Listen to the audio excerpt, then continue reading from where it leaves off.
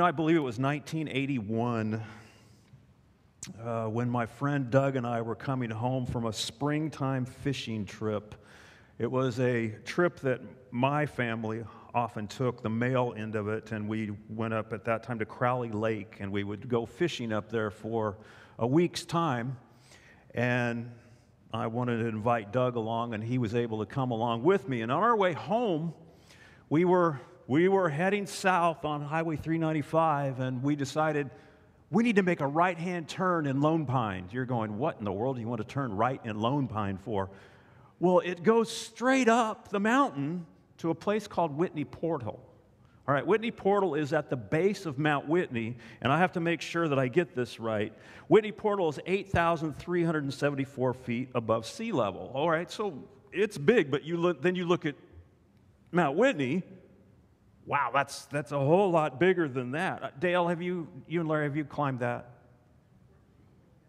Okay, she said no, they haven't. I had assumed that you had.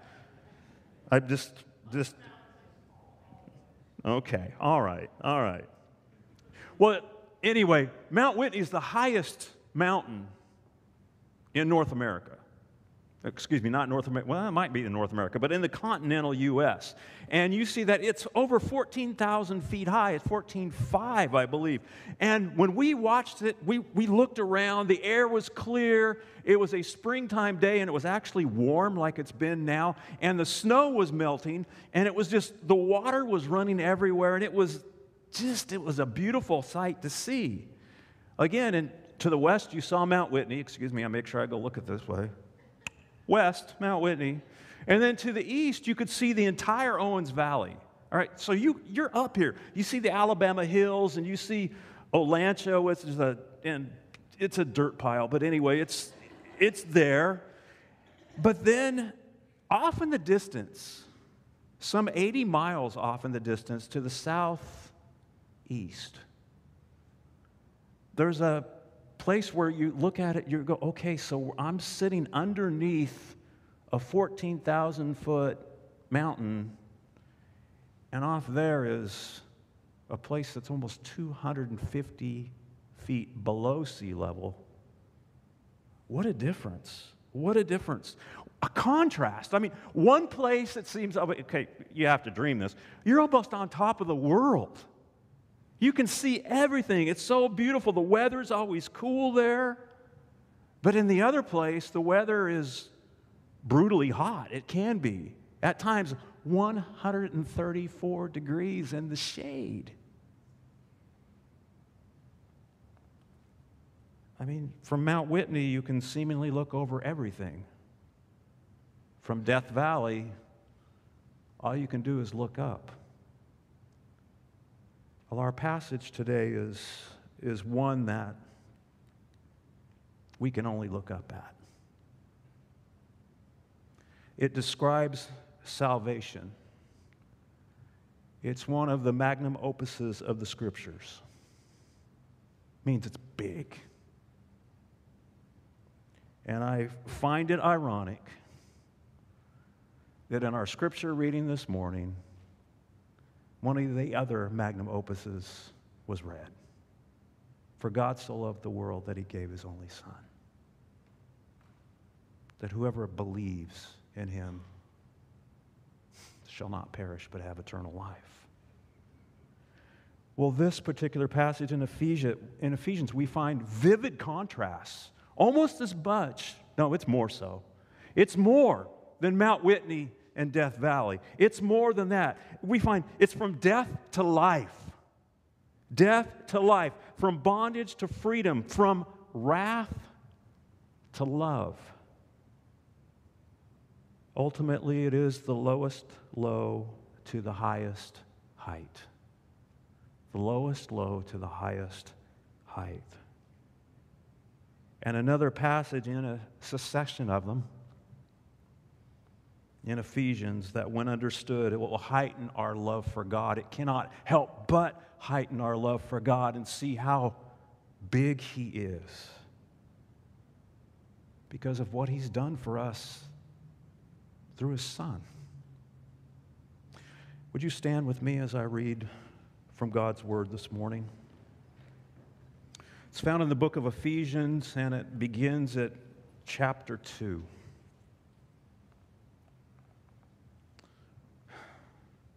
The word of the Lord says, "And you were dead in the trespasses and sins in which you once walked, following the course of this world, following the prince of the power of the air, the spirit that is now at work in the sons of disobedience, among whom all once lived in the passions of our flesh, carrying out the desires of the body and the mind, and were by nature children of wrath like the rest of mankind.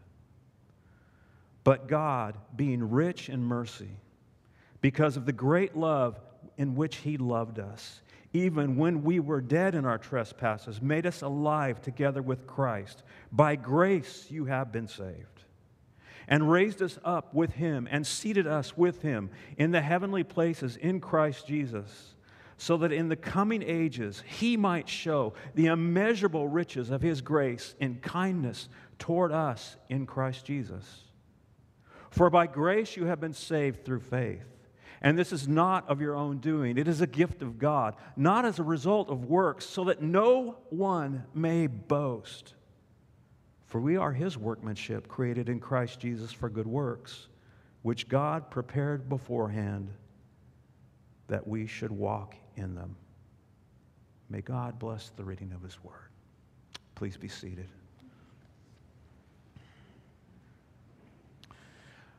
What is written in these verses, in these 10 verses,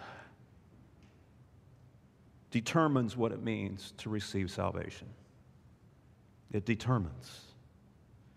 And indeed, if you look back in your scriptures, if you have a paper Bible, I invite you to look back to verse 19. If you have an iPad, click it back. Verse 19 of chapter 1, he wrote, "What is the immeasurable greatness of His power toward us who believe, according to the working of His great might that He worked when He raised Christ from the dead." As I've asked a time or two already in our series in Ephesians, I'm going to ask you again. Again, this is what we used to ask our children. We didn't put God into this equation, but we said, "How big are you?" And the answer would be, "So big." But I ask you, because it is part of the equation, how big is your God? He's so big. But for many people, even though their God is very big, their view of mankind is higher than it should be. Let me repeat that. Our view sometimes is higher of mankind than it should be, especially when it comes to salvation. Let's allow Paul to explain mankind's plight. And we come to the lowest of the low. The lowest of the low. Man is spiritually dead. Let that sink in. Man is spiritually dead, and I mean mankind. Let me explain what I mean by that. I believe that the Bible teaches that man will not, and indeed cannot, move himself or turn himself with affections towards Christ.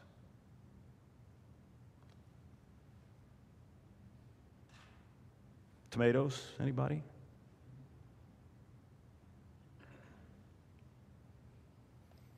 They will not respond to the call of the gospel unless the Holy Spirit changes their heart by regeneration.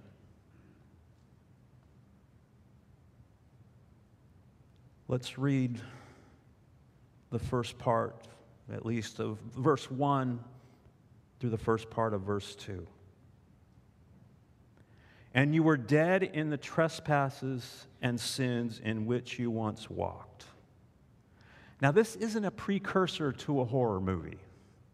This is not The Walking Dead. This is not about the zombies. This is not it is talking about someone who is spiritually dead, but they're still alive. They're walking the earth. And when he's talking about death, he's talking about spiritual death. I know you remember from Genesis 2, when God told Adam, you can eat from every tree in the garden, except one. The day that you eat of it, you will surely die. And Adam told his wife Eve, he even expounded on it. He expanded it. Don't even touch it. We know that from chapter 3. Well, what did they do? Satan came. They looked. They saw it was good for the eyes. They wanted it. They took it. They grabbed it. And they ate it. Did they physically die that day? No, they did not. But somehow they died. They spiritually died. Well, how do we know, again, that we're speaking of spiritual death? Because the person described in this verse is walking. They're physically alive, living life, but spiritually dead. Now look really close to the sentence, because this is really important. Notice what isn't said. You were critically ill because of your trespasses and sin. No, it doesn't say that, does it? You were almost dead. Or how I would say it, well, you're kind of dead. No. He chooses his words very carefully to describe mankind's spiritual plight. Dead, meaning lifeless. Lifeless. Let me give you an illustration. I stole these illustrations from a man whose name is R.C. Sproul. He's very helpful. All right. We have a man who's laying in a hospital bed. He's critical. He's on his deathbed. He cannot respond to anybody in the room. He might hear what's going on, but he's critically ill. He cannot reach for medicine. He cannot reach for water. He's helpless, and without anything, he's going to die. Well, the nurse knows this. The doctor knows this. He even knows this, but he can't do a thing about it. So the nurse takes medication. He or she pours it out into a spoon. It is liquid medication, the kind that you cannot stand to take, but anyway, it's there. Pours the medication. He takes the medication, and he takes it and pours it over the lips of the patient. The patient cannot do anything. It's running across his lips, and the only way that the patient can receive this medication is that they open its mouth. This is a false illustration. The patient opens its mouth, and the medicine rolls in. He cooperates. This illustration is what's often used to support what is called semi-Pelagianism. It's a view of salvation. It's halfway right. The idea is not that man is good enough to work his way into the kingdom of God by his own merits. Okay, he still needs grace. The grace of God is still necessary according to a semi-Pelagianism, but as it's medicine to the dying man, they need grace, but some type of cooperation must take place. He has to open his mouth.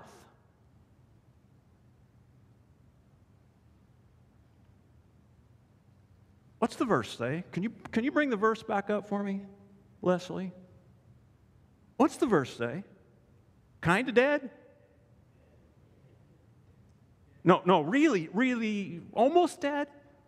No, dead. Dead. Let me clue you in. I've seen many folks who have passed away. They don't open their mouths once rigor has taken place. Their mouth's either open or it's closed, but it's not moving. They have no part in it. What's keeping with the analogy? What does the dead person really need? Man, we've got a winner right here. She's answered 2 of my questions. Connie, you can watch the Super Bowl today. You're awesome. All right, so life. They need life.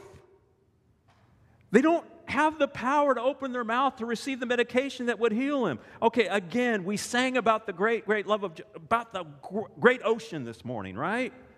How deep the ocean was and how vast it is. A dying man. A dying man. He's without hope. And he goes under the water one time. You know, we've all seen it. He's even putting his finger up. 1, 2, 3.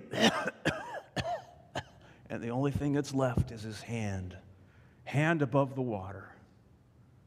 And he's, again, almost dead, but he's somehow hanging on. And God, being the lifeguard, takes the life preserver, and God, being the perfect shot that he is, I'm not mocking that. I mean, he does everything perfectly. So he takes, let's just say he goes all the way from here to Ed in the back, and he goes, Bud, and he throws the life preserver out, and the man's hand who is standing above, boom, it hits the hand, and it stays right there. But for the man to be able to live, he has to grab the life preserver and pull himself up. Does a dead, drowning man who's been floating in the water, who's laying there with no life, do they grab a life preserver? No.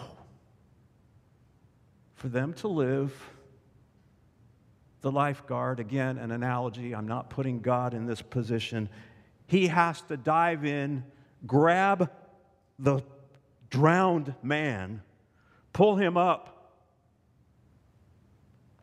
and bring him back to life. Whereas the view of the Scriptures teach us that man is already drowned. They're dead. He's already lifeless under the waves. And the only way that he can be saved is God bringing him back to life. It's the only way. So again, I ask you, do you see the difference? Do you see the difference? We are not a part of saving ourselves. We are hopeless and helpless. We cannot even open our mouths to take the medication. Look again to the passage. And you were dead in your trespasses and sins, in which you once walked. Now I know you're sane, and I'm agreeing with you. Obviously, we are biologically alive. We have hearts that beat. We have minds that think. We have eyes that see. We have emotions. I hate emotions, but we have emotions. We even have wills that choose what we and they will do.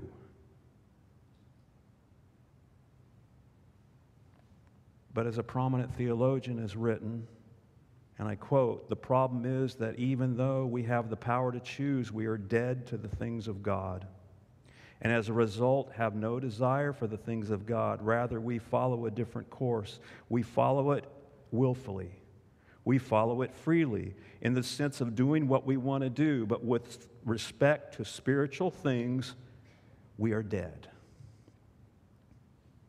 Tomatoes? I'm ready. I'm ready. Let's continue in verse 2. This is how you walked. This is how you lived. Following the course of this world, following the prince of the power of the air, the spirit that is now at work in the sons of disobedience. Following the way of the world, which means the systems, the values of mankind instead of God's values. This is what we do.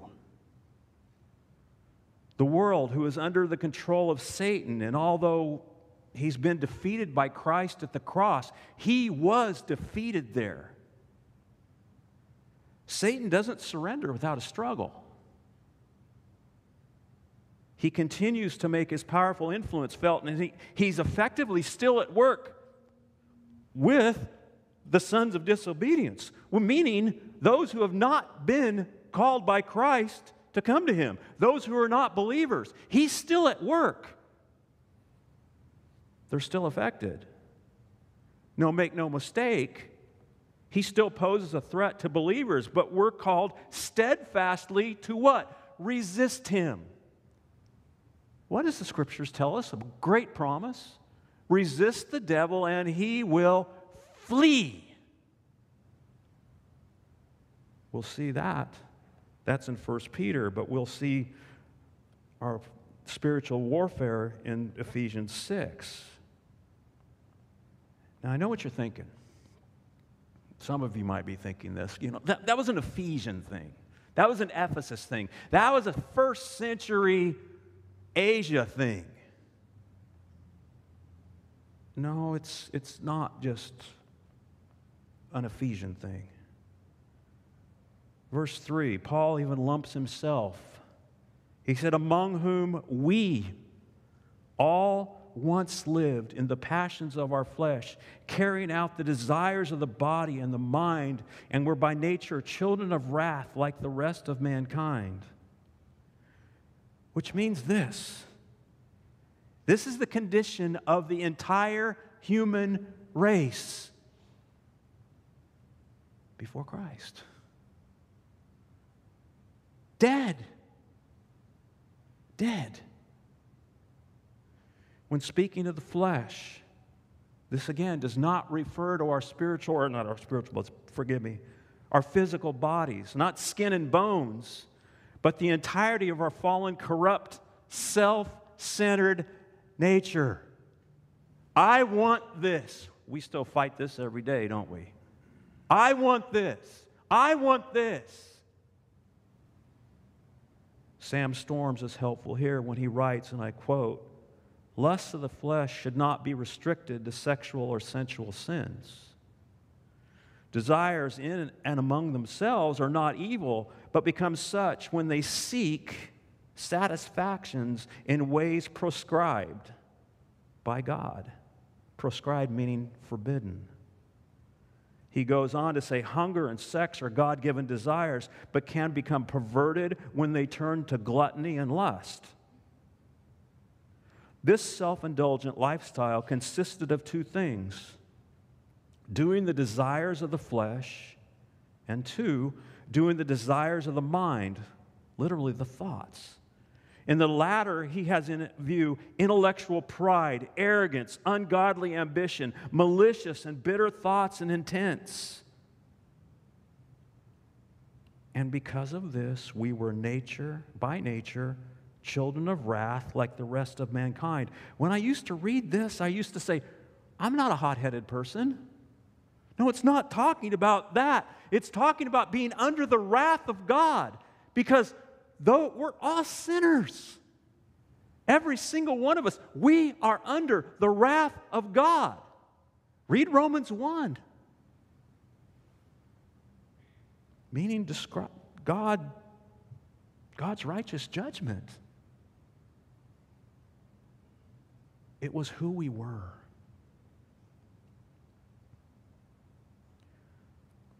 If you want to do an experiment, go to any place on the planet and you'll find this to be true. Humanism taught man is basically good, and it's the environment that takes them down a wrong path. I beg to differ. Go out into our little nursery. Yes, even our RBC nursery. And you will see little children. Well, maybe they were corrupted by their parents. I'm looking at Ben. But those kids don't need any help. Mine. You want to play? Here.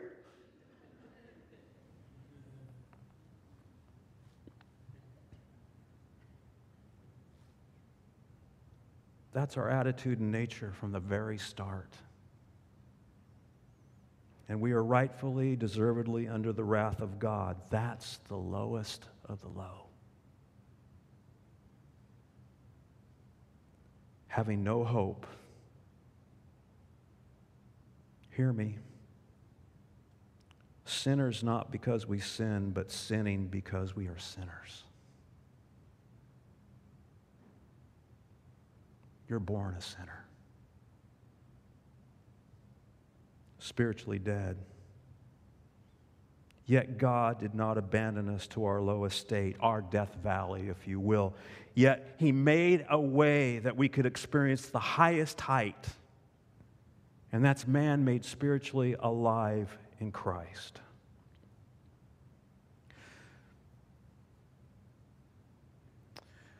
We now come face to face with possibly the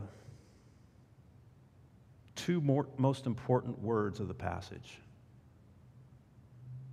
And you're going, I'm going to try to guess what those are, but don't guess it yet. Leslie, don't put it up yet. I want to lead this into it.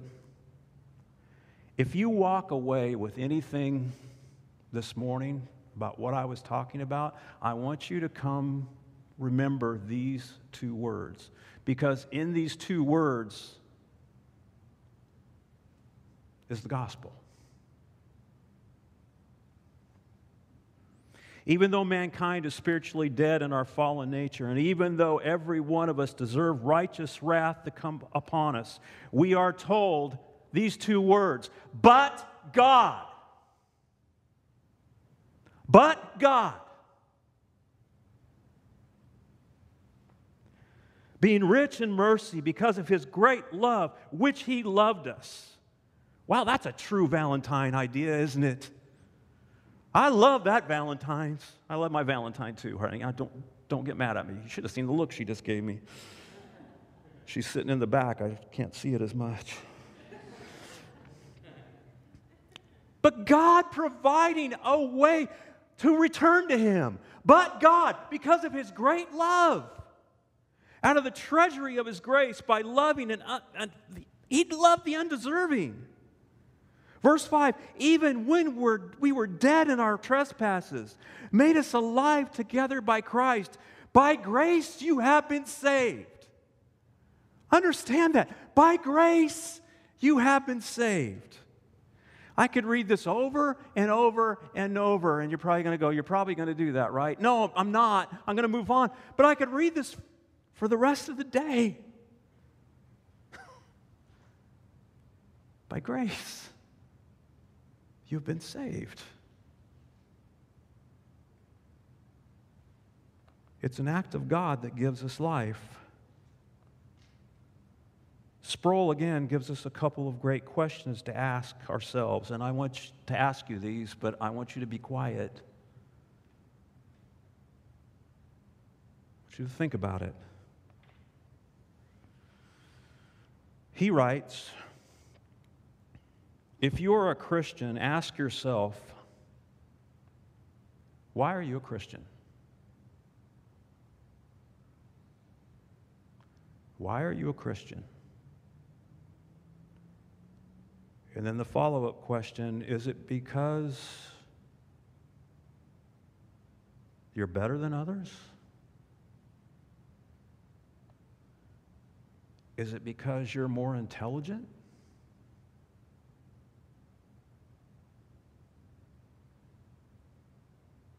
If those are the reasons, you certainly have something in which to boast about, aren't you? Don't you? I heard the gospel, and I was smart enough, not like my neighbor, to believe that.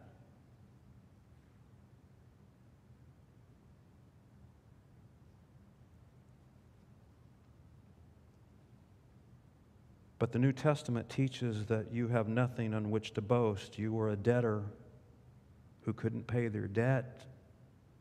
And while you were dead in your sin and in your trespasses, it was God who quickened you from spiritual death. You could do no more. You could no more have done that yourself than Lazarus could have raised himself from the tomb. It is grace, by grace you are saved. Picture that. Lazarus is dead. What did Jesus say? Lazarus, come forth. He didn't believe. He just came forth. Again, the question, what does a dead person need most of all? They need to be made alive. And we are by grace. What is grace? You might write this down so you don't forget it. Grace is defined as unmerited favor. Unmerited favor, or another one, undeserved benefit. An undeserved benefit. Never, ever should we look at someone, no matter what situation they are, and place ourselves over them and stand in contempt. I would never do that.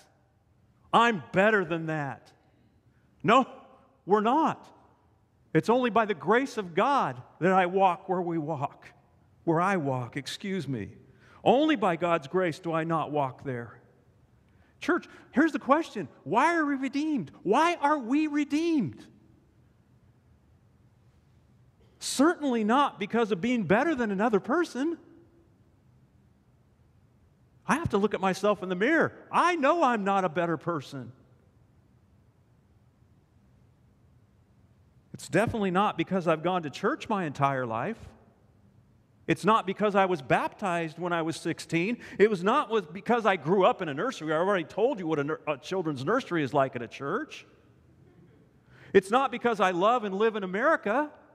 It's not because I vote Democrat or Republican. Why are we redeemed? We're redeemed, excuse me, I can speak because I'm getting excited. We're redeemed because of grace.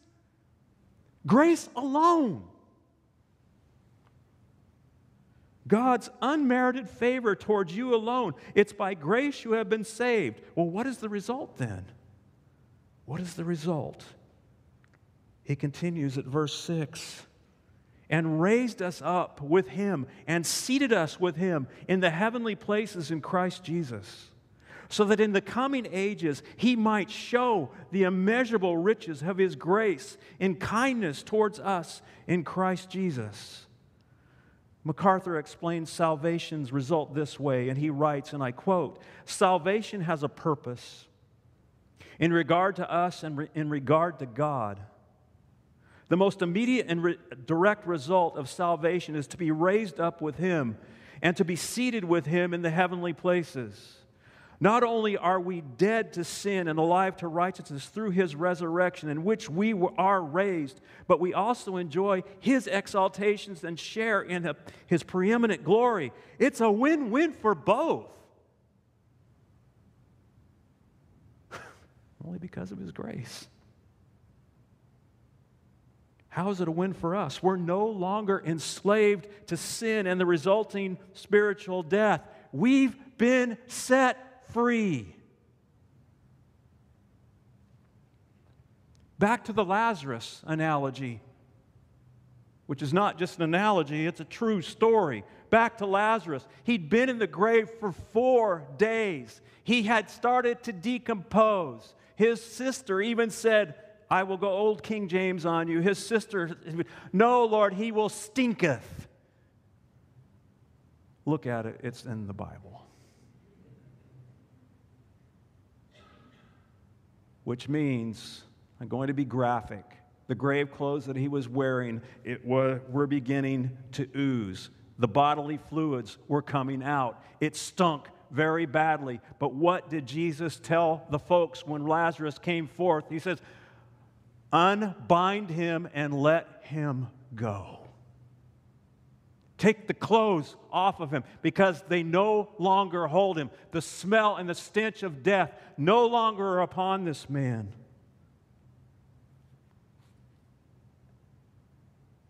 We're spiritually seated with Christ in the heavenlies. The spiritual death that once held you no longer applies. God sees you there with Christ. Do we often live that way? I'm sad to say no. But yet we are seated there with Christ. It's a supernatural sphere where God rules. And the way that seated is written in the Greek language, it's already taken place. God sees that as already happening. We're now seen seated with Christ, and we have possession of spiritual life, no longer spiritually dead. And hear me, God accomplished it all through Christ. I like to think of it this way, and I read this earlier this week. Throughout time and in eternity, the church, this society of pardoned rebels, is designed by God to be the masterpieces of His goodness. And according to Revelation 7, He will receive all the glory because of it. And because repetition is a big part of learning, we're reminded again in verse 8, Paul cannot contain himself. He says it again, for by grace you have been saved through faith. And this is not of your own doing. It is a gift of God, not a result of work, so that no one may boast.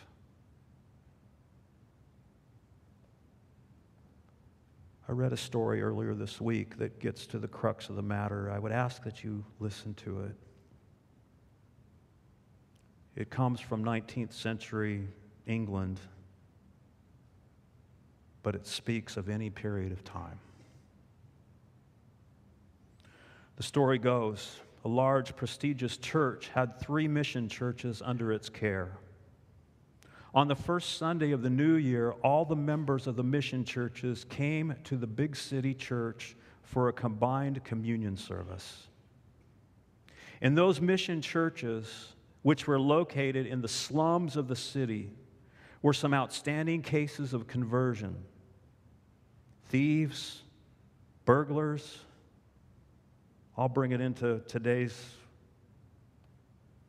time, drug dealers, prostitutes, and so on. But all knelt side by side at the communion rail. On one such occasion, the pastor saw a former burglar kneeling beside a judge of the Supreme Court of England, the very judge who had sent him to jail where he had served 7 years.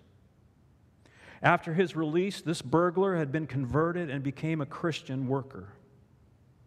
Yet, as they knelt there, the judge and the former convict, neither one seemed to be aware of the other. After the service, the judge was walking out with the pastor and said to him, "Did you notice who was kneeling beside me at the communion rail this morning?" The pastor replied, "Yes, but I didn't know that you noticed." The two walked along in silence for a few more moments, and then the judge said, "What a miracle of grace." The pastor nodded in agreement. "Yes, what a marvelous miracle of grace." Then the judge said, "But to whom do you refer?" And the pastor said, "Why, to the conversion of the convict." The judge said, "But I was not referring to him. I was thinking of myself." The pastor, surprised, replied, "You were thinking of yourself? I don't understand." "Yes," the judge replied. It was natural for the burglar to receive God's grace when he came out of jail. He had nothing but a history of crime behind him, and When he saw Jesus as his Savior, he knew there was salvation and hope and joy for him. And he knew how much he needed that help. But look at me. I was taught from earliest infancy to live like a gentleman, that my word was to be my bond, that I was to say my prayers, to go to church, to take communion, and so on. I went through Oxford, took my degrees, was called to the bar, and eventually became a judge. Pastor, it was God's grace that drew me. It was God's grace that opened my heart to receive it. I'm a greater miracle of His grace. Perhaps there's something to the judge's insistence upon his life being a greater miracle. But in both cases, it was God's free, unearned grace, and certainly not works, that brought salvation. We have any judges in this room? We have any folks who have been to Sunday school your whole life? Grew up in the church, were baptized here, taught Sunday school? Do you understand that you need grace just like the convict? I know you do.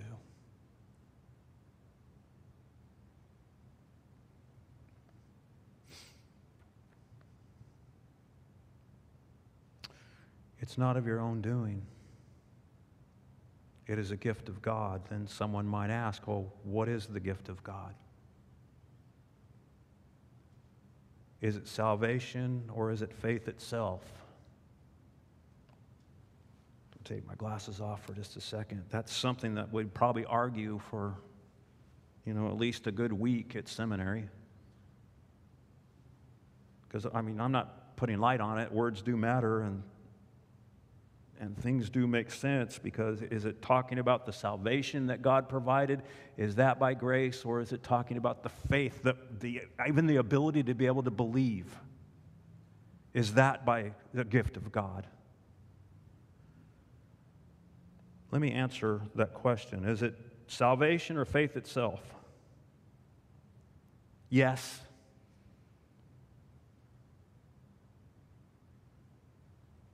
Yes. Faith, speaking of belief in Christ Himself, speaking of faith that He is God's Son, that He is God incarnate. He is God Himself coming to earth, fully God, fully human, living a perfect life, dying a death, a perfect death for sinners, rising again the third day, proving that it was an adequate act, that He paid for the penalty of man's sins. That's faith. And trusting in Him, grabbing onto Him and saying, yes, you're my only hope, and I choose you. Or is it the salvation? Again, yes.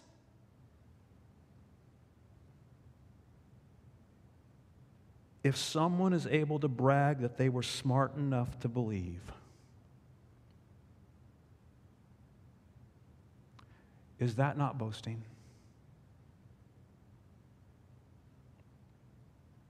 It's all by grace. Nevertheless, Paul finishes with the truth that for we are His workmanship, created in Christ Jesus for good works, which God prepared beforehand that we should walk in them.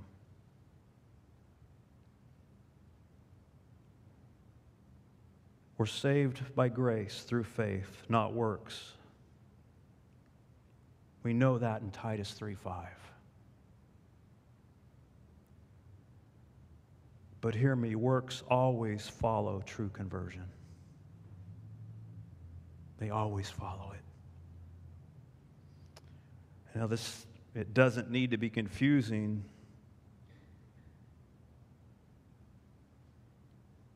We haven't been saved because of the works that we have done. You can't do anything. You can't do anything to make yourself look better before God, to be able to stand before Him. But we've been saved so we can do good works. The purpose for which we have been chosen is to be conformed to the image of Christ, to be servants of God, to be people of obedience who live lives of godliness and righteousness. Well, you might ask, what kind of works? What kind of works am I supposed to, what proves it? Well, each person's different. But yet, each person is the same. I don't live in the environment that you live in. You don't live in the environment that I live in. But each one doing the works of God, they will include these things: love, joy, peace, patience, kindness, goodness, faithfulness, gentleness, self-control. God will work that through you.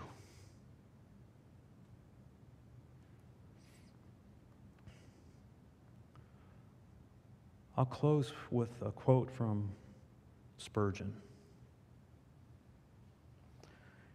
He said this, he said, "We ought to work as if all depended on us. And then we are to trust God, knowing that all depends upon Him." We have been saved from the lowest low to now being spiritually alive to in the heavenlies, the highest height. I'll leave you with a question. Are we not blessed?